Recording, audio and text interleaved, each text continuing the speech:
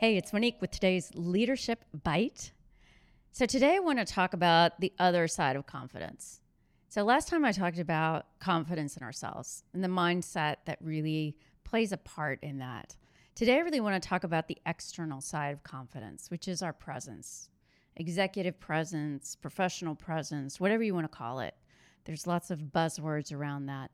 But ultimately, what it means is how are you showing up? How do people see you? Do other people have confidence in you?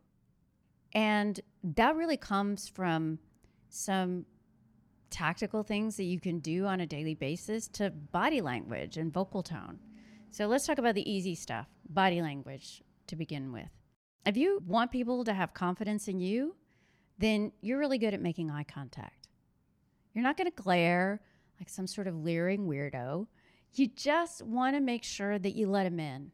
When we avoid eye contact, we're communicating to other people that we're hiding something, or there's something we don't want them to know. Or if we're not sure about what we're saying, we will definitely not want to make eye contact. And so the way our brains work is that we read that body language and it tells us, I don't know if I can have confidence in them. Another thing is just how we stand.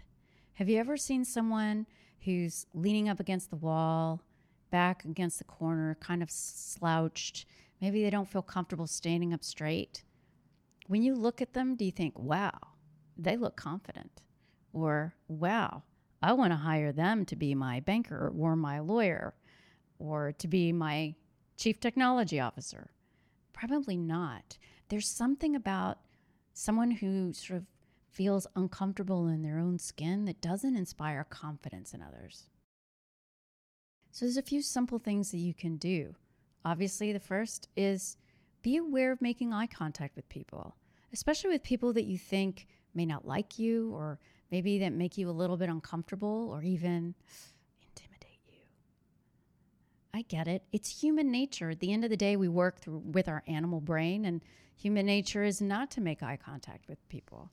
But the truth is that if we can win those people over, if we can get those people to have confidence in us, a lot of other people are going to follow. Also, just be aware of how you're showing up. When you're in a meeting, are you always kind of at the back of the room? Are you going to feel comfortable taking up a little extra space at the conference table?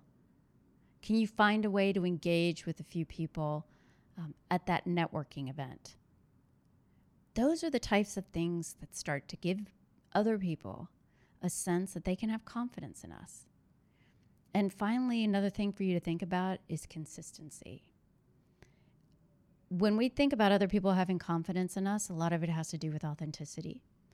And one of the key elements of authenticity is just being consistent.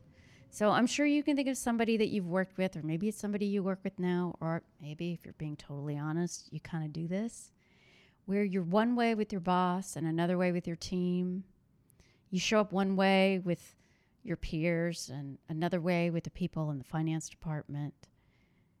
And you don't need to do that. A truly confident person feels like they can be themselves wherever they are. So just start to notice, are you showing up differently with different groups? And if so, why? Are there ways that you can just start being more comfortable with those groups that might not make you wholly comfortable? And that's how you start getting other people to have confidence in you. So that is today's Leadership Bite.